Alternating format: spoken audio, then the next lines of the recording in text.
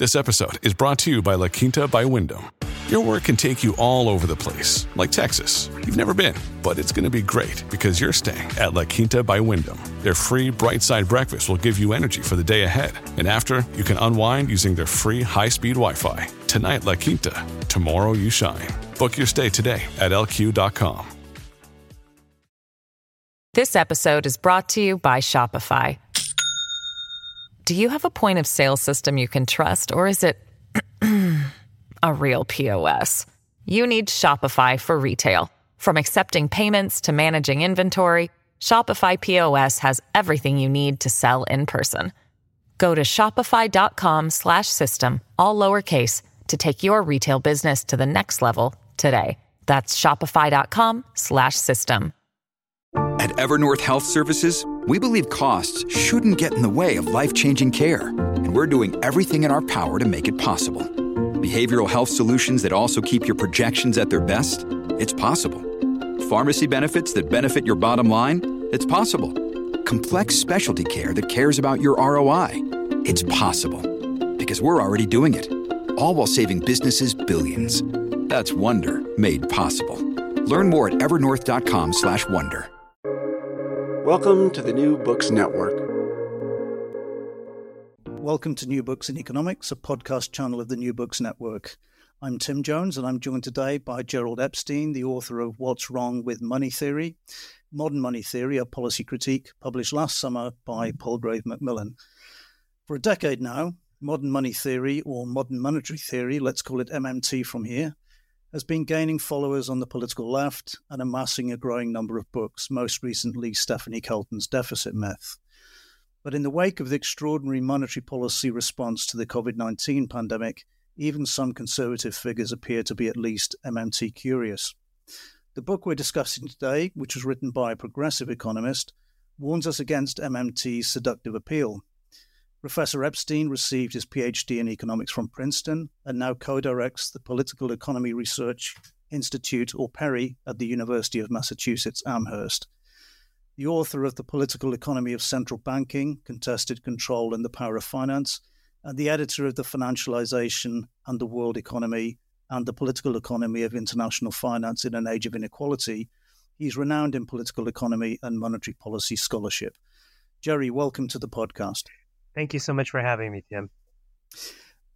Before we explore why exactly you chose to write this critique, could you do two things first? First, give us a fuller background on your career beyond what I've outlined. And given what we're about to discuss, explain what MMT is and how it differs from orthodox monetary theory. Okay.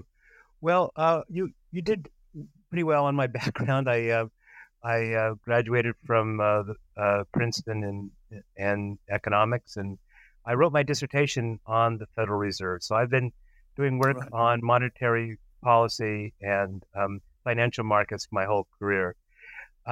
So I got interested in MMT because, as you said, it's been catching on. Its interest has been growing, and it's become more relevant. So let me just say a few words about what MMT is. MMT is part of a kind of post-Keynesian tradition, which derived from Keynes but modernized in some ways.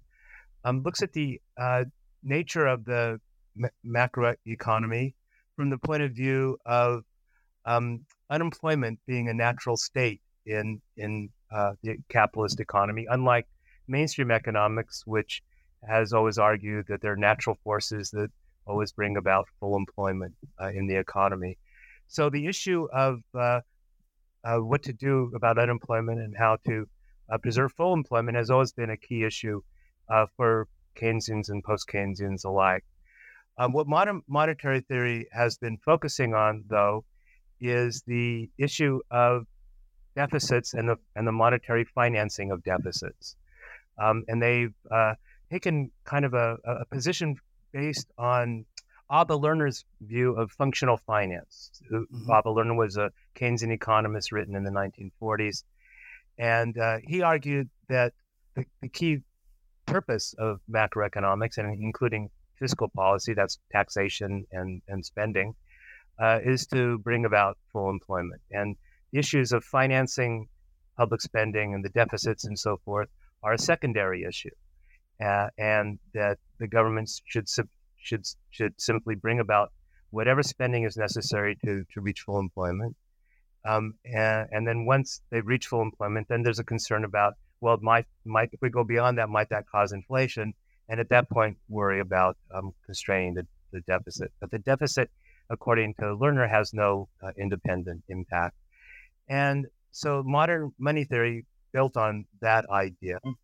And in addition to that, they made the argument that monetary financing in most banking systems and most systems of central banking happens automatically through the central bank's interactions with the private banks.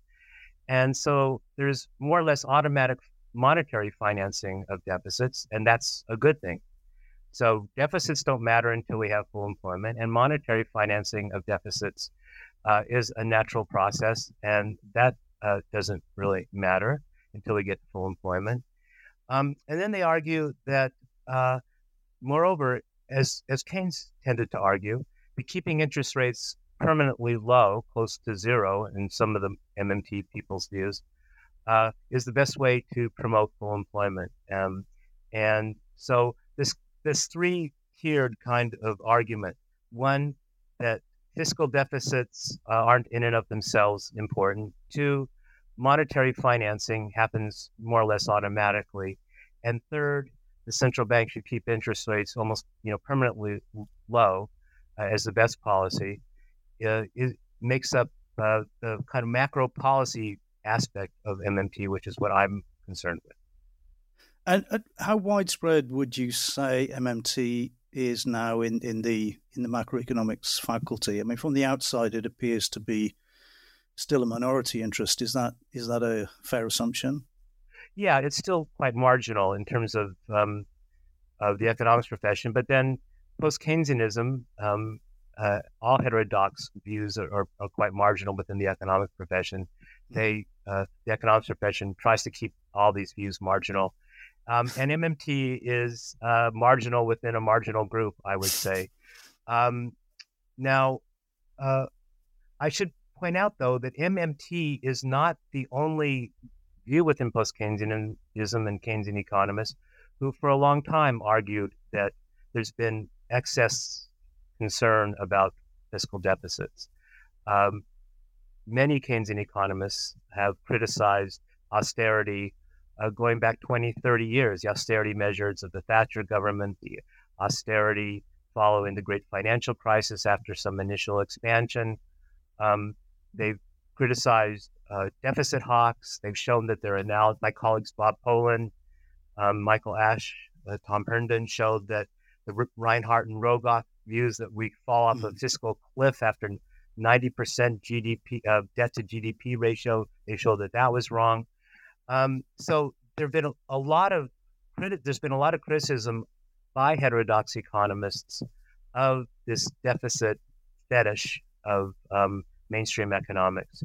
But MMT has tied this criticism to monetary financing and the argument that interest rates should be kept low permanently, and the idea that this is a more or less should be a general feature of macroeconomic policy in most places. Yeah, I mean, as you say early in the book, you and progressive or heterodox economists, the argument you've been making for several decades was more about if you are going to have a deficit, you should have something on the other side of the ledger. Essentially, you should be looking for substantial public investment so that future generations have an asset as well as a liability.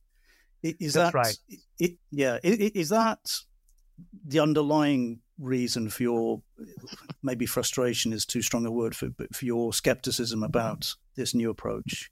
Well, I have a number of critiques of the MMT approach to macro policy, and what you said is certainly one of them. But let me try to step back. One of the arguments the critiques that I have of them is that, yes, as you said, their main focus is on maintaining full employment, and since they don't really think that deficits matter, they don't particularly care about the constraints on the spending side and what governments spend their money on. Whereas I think most Keynesian economists who aren't MMT people argue that running excessive deficits can be risky. We'll get back. I think we should get back to the coronavirus situation a little bit later. But that running them does create some kind of risk for many governments, and in fact is quite difficult for many other governments, developing countries and so forth. We should get to that in a minute. But we should be concerned about what the money is spent on. And for MMT people, that seems to be a secondary or tertiary concern. So yes, a big critique of government deficits is that we leave debt to our children and grandchildren. Now, first of all, of course, countries like the United States usually don't pay off their debt; they roll it over.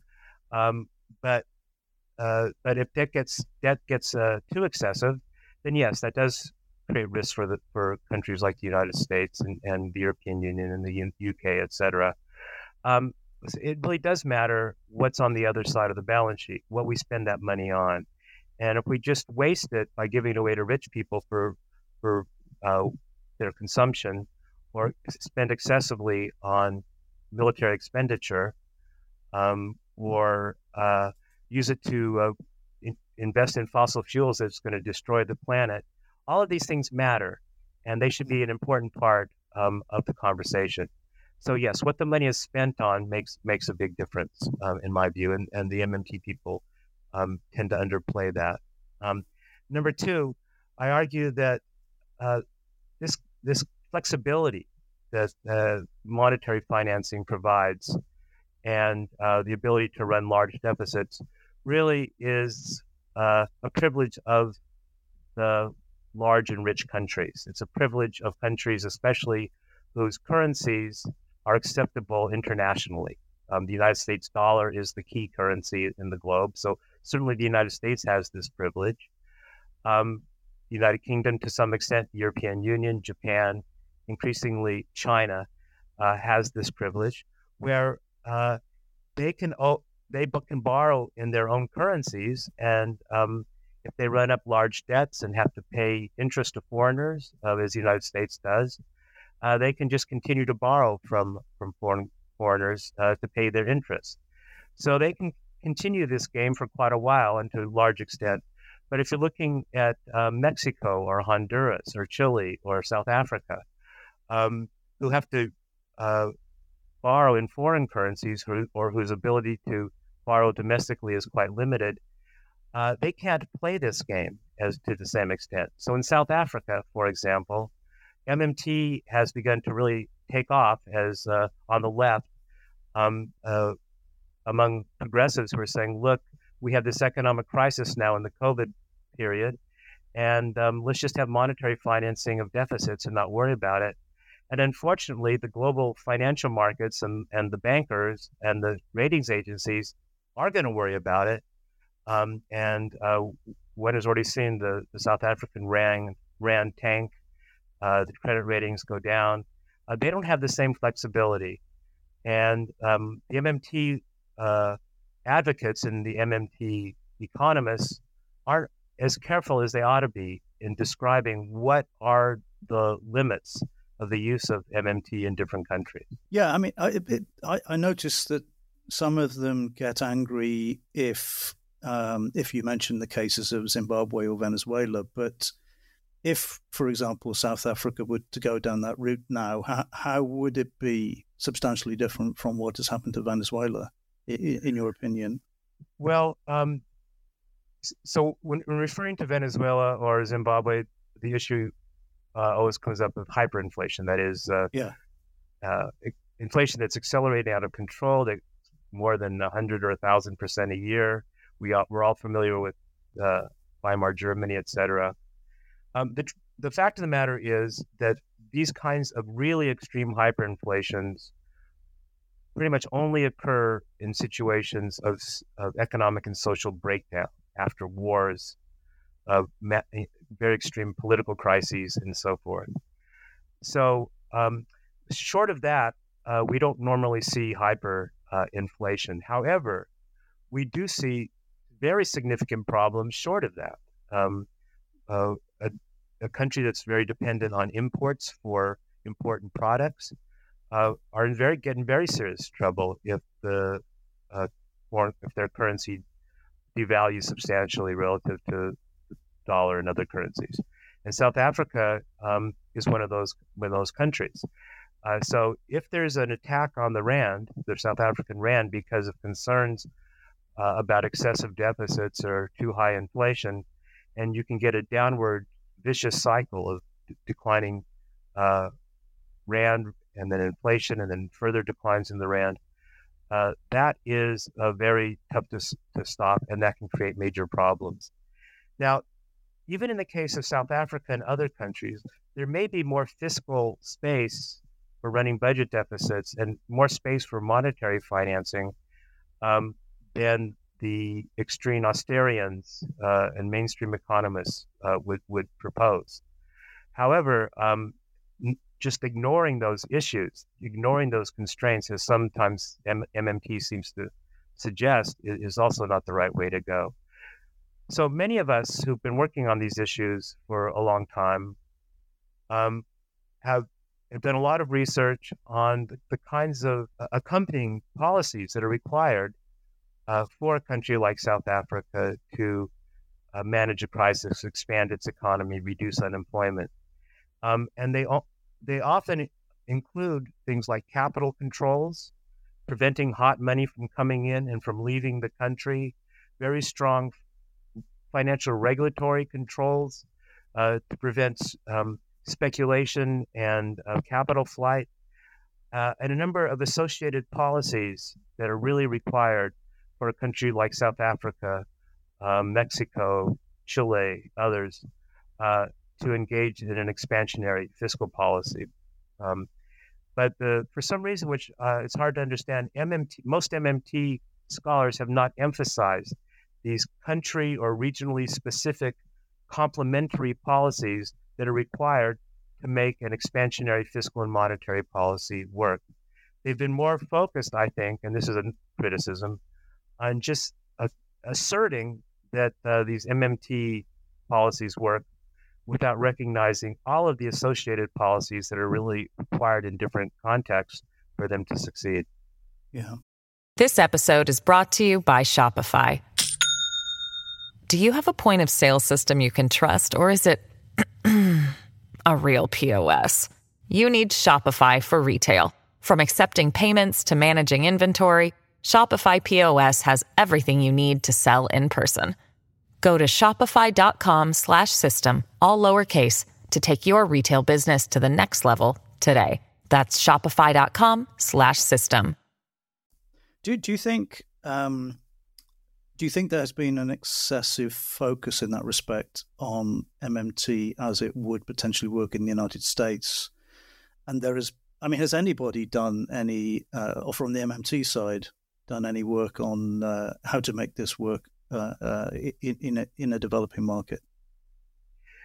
Well, there are some people who have looked into this a little more carefully than others. Bill Mitchell, who's an economist from Australia, has written a bit more about capital controls and other kinds of policies like that. But given the number of MMT economists and followers, it's surprising how little this is studied. Now, I think generally, as a general point, I think it's important to understand that MMT, more than anything else, has now become kind of a brand. There are a lot of people arguing for monetary financing of deficits during the Corona crisis, particularly in the rich countries. From Paul Krugman, even to Kenneth Rogoff, who was an Austerian, to many others. There's a longstanding concept of debt monetization. That is, the federal government runs deficits and the central bank basically buys up the debt, either directly or indirectly. This is what the Federal Reserve did during the Second World War. This is what the Bank of England did during the Second World War, the debt monetization. And that's a long-standing known way in which government deficits can be financed certainly in national emergencies. People who are arguing for debt monetization now, across the economic and political spectrum, in fact, the MMT people and their followers say, well, that's MMT. And so MMT is now being used as a shorthand in many discussions in the press and elsewhere for very specific policies that have been known for many, many years, and that don't necessarily entail all of the theoretical arguments and all of the complementary policies that MMT has been promoting. It's simply debt monetization. So yes. I think it's important to kind of understand the force of MMT now as a brand, which they've been very effective in promoting. And just to be clear, I think in some ways this has been had some good effects. That is, we're talking about it. A lot of other people are talking about it. Is it okay to run budget deficits at a time like this? Is it okay to have monetary financing of budget deficits at a time like this? So it's good that we're all considering this and talking about it, but it doesn't necessarily mean that the whole apparatus of MMT is correct. No. No, in fact, as you pointed out, there's a core theoretical basis to this, and it seemed to me from my reading that the core insight seems to be what is the nature and proper role of money. That they argue that money didn't arise to replace primitive barter, but was an invention of government. It was created to provision itself, and therefore taxation is essentially a recycling of that government creation. Is that a historical view you would share? And is that now orthodoxy that is the historical view? So I don't necessarily share this view, though. I'm not a monetary historian per se. Yeah. So my book really tries to avoid these kinds of deep theoretical historical questions to focus on macroeconomic policy and what's right and what's wrong about MMT with regard to macroeconomic policy, from not so much a theoretical perspective, but from a practical policy and political economy perspective. However, let me answer your question. So this view about the relationship between money and the state, which is an important component of the underlying MMT theory, goes back to a very old theory called the state theory of money. There was a German economist named Knapp, K-N-A-P-P, who was among the first people to develop this idea in the 19th century, I believe. And there have been many incarnations of this view. So that's certainly one old view of the story, the history of money. And in the MMT telling of it, the reason why people hold money is because they have to pay taxes. So from their perspective, the only function of taxes until we get to full employment is to make sure that people want to hold on to the sovereign money. Now, this focus on money, and this is another critique in my book, and other economists have made this critique as well. The focus on money is really by MMT is really an anachronism. In our modern financial system, which is complex, it's huge, it's global, money is only one among many, many assets, and it's not even necessarily the most important asset. The control of money, the function of money, etc., is really in some ways increasingly a marginal aspect of our financial system. Now, this seems like just a theoretical issue, and in some ways it is, but I think it's also a very practical issue. And let me explain why. If we ignore or don't really place front and center all of the complex financial assets and liabilities, if we don't really focus on the derivatives, the hedge funds, the private equity firms, the global banking structure, et cetera, we miss out several really important components that the MMT people tend to ignore. One, for example, let's take their argument that we should keep interest rates low permanently. Well, the impact that has had, and we've seen that now with the recent crisis, is that it can lead to a massive buildup of speculation, complex and dangerous debt. I'm talking about junk bonds, corporate debt, hedge fund bets on the financial markets, et cetera. This kind of buildup can lead to massive financial instability, which has really now raised its ugly head when the economy crashed because of the corona crisis. So now we have central banks, the Federal Reserve, the Bank of England, the European Central Bank, spending or claiming that they're willing to spend trillions of dollars not to get the economy going, not to put income in the pockets of people who are unemployed, not to protect our health system, but they're spending or promising to spend trillions of dollars to prop up the financial markets. Once again, just 10 years or so after the great financial crisis of 2007, 2009, why is the financial system once again taking this ransom from governments and central banks in order not to totally destroy our economies? Well, it's because we didn't sufficiently regulate the financial system after the great financial crisis. We kept interest rates extremely low without putting on strong regulations against debt buildup and speculation. Our money's just as sovereign now as it was before. There hasn't been a difference in the nature of our money, which MMT focuses on. But what there has been is this massive expansion and increase in complexity and danger and fragility of our financial system. So the point is, and I argue this in my book, that MMT doesn't put enough emphasis on the complementary policies we would need to have a low interest rate, high fiscal deficit policy working without building up massive amounts of problems. These kinds of policies include, as I said, in developing countries, capital controls, financial regulation. In our own country, you need very strong financial regulation to prevent all of the credit being created by the Federal Reserve from going into speculation and debt. For some reason, MMT doesn't emphasize this. Now, I don't really understand why, because some of the leading scholars in MMT, for example, Randy Wray, are very well-known and very competent scholars of Hyman Minsky, who made these arguments about financial instability.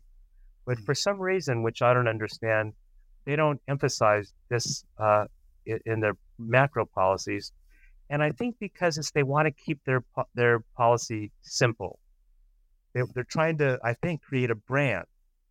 We don't have to worry about deficits. Let's just have monetary financing at deficits, and let's not muck it up with, what we spend the money on and lots of financial regulations. Yeah. The focus seems to be in terms of their policy response, if there is one at all. It's that you should use basically fiscal policy to fine tune. So I would probably share your skepticism about the capacity of fiscal policy, or monetary policy for that matter, to react quickly enough and efficiently enough to deal with the kind of inflation that this policy framework could generate. But do you think in some ways, would that be so different from what a lot of orthodox economists and policymakers are starting to advocate, which is nominal GDP targeting? So in other words, you efficiently map and respond to total spending, public and private, in the economy. That seems to me to be what they are advocating on the policy making side? Yes. Well, let me answer that. But before I do, let me just make clear. I think one of the reasons why we're talking so much about MMT now is not just because they've done a good job of branding and they have a whole army of bloggers and branders out there. It's because in some ways this is their moment. That is, with the pandemic and the crisis and extremely low interest rates, massive unemployment, et cetera, and very low inflation, the policies that they have promoted just in terms of spend, and monetary finance, is probably the right policy for rich countries. And it would be a good policy for poor countries too, if they could get support from the IMF and the world community to give them hard currency, dollars, et cetera. So I'm not saying that we should have austerity or cut back on government spending at a time like this. We should target the spending correctly, which they're not doing, et cetera. So just to be clear on that. But the broader point you're making is, yes, I think we have a growing consensus among different perspectives on fiscal expenditure, financial and monetary targeting, et cetera, which has emerged prior even to the pandemic. That is, it came out of the great financial crisis, when we see economists from who have been very mainstream, like Olivier Blanchard and others, Jason Furman and Larry Summers and Paul Krugman and others, who I said, look, something about the global macroeconomy has really changed. Inflation is extremely low. Global interest rates are extremely low. Yet the economy is stagnating. It's not growing rapidly. So yes, the fiscal side can do a lot more than we thought it could, and has to do a lot more, because the central banks have already done a lot. That perhaps they've done as much as they can. So it's time for fiscal policies to step in. So that consensus was starting to emerge even before the pandemic. And now with the pandemic, it's become even more universal. So some of the MMT proposals have really dovetailed with the proposals that have come from other Keynesian economists and even mainstream economists. Yeah, I mean, as you said, or you certainly implied, if MMT were capable of working anywhere, it would probably be a big developed economy like the United States. But as you also suggested, even with the exorbitant privilege of the dollar, that is limited by the emergence of alternative global currencies like the euro, eventually the renminbi, perhaps. This sort of reminds me of a classic Marxist or Trotskyist argument that socialism in one country can never work, that MMT will only work if every major country is doing it. Do you ever get that same kind of sense? Well, I've learned a lot from Karl Marx's teachings, and so I'm a big fan of a lot of his work. But as Marx himself said, I'm not a Marxist. But that's not exactly what I'm saying. So, but what I am saying is that yes, the United States, particularly with the key role of the dollar, it does get an exorbitant privilege. We can borrow cheaply when there's an global economic crisis. Money floods into the United States. Our interest rates go down instead of going up. We can refinance our debt anytime we want at low interest rates. So we do have an exorbitant privilege.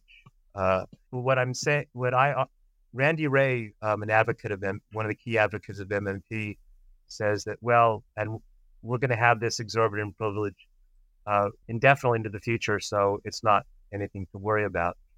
And what I argue in my book is that the world is trending towards a multi-currency system, not a hegemonic dollar system, but increasingly to a multi-currency system, as you suggested, with the Chinese renminbi playing a bigger role with the Japanese yen, the euro, possibly if Europeans can get their act together. And in a world of a multi-currency system, the stability and the power of the dollar begins to have some more limits on it. So in that world, it becomes somewhat more risky for the U.S. to exploit its exorbitant privilege indefinitely and without limit, which suggests to me that there are risks, not now because of the crisis, but in normal times, there are risks for the United States to exploit this privilege without thinking about the possible future costs or risks. And for that reason alone, but there are many others, it does matter what the government spends the money on. That's the first lesson, and the second, we can't assume this privilege will last indefinitely.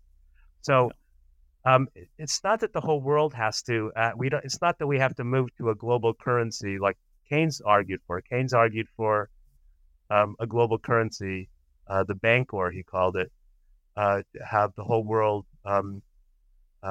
reach full employment at the same time. Well, we have a privilege. The United States, to some extent, Europe, et cetera, have privileges where we can do quite well without that going to that point. What is true, though, is that developing countries are in a much worse situation, and that is becoming so clear now with the crisis. They're running up debts. They need debt relief. They need to be able to have access to dollars in order to import needed materials and goods.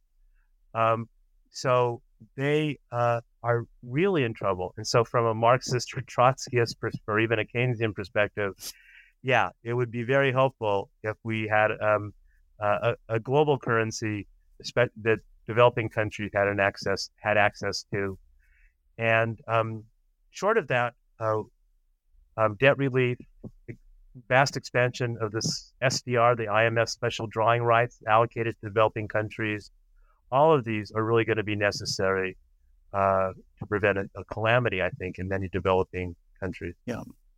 Well, thank you. I'd like to finish by just asking you what book you're working on now and when we can expect to read that. Well, the book I'm working on now is called The Bankers Club, and it's a political economy historical analysis that tries to help us understand why, despite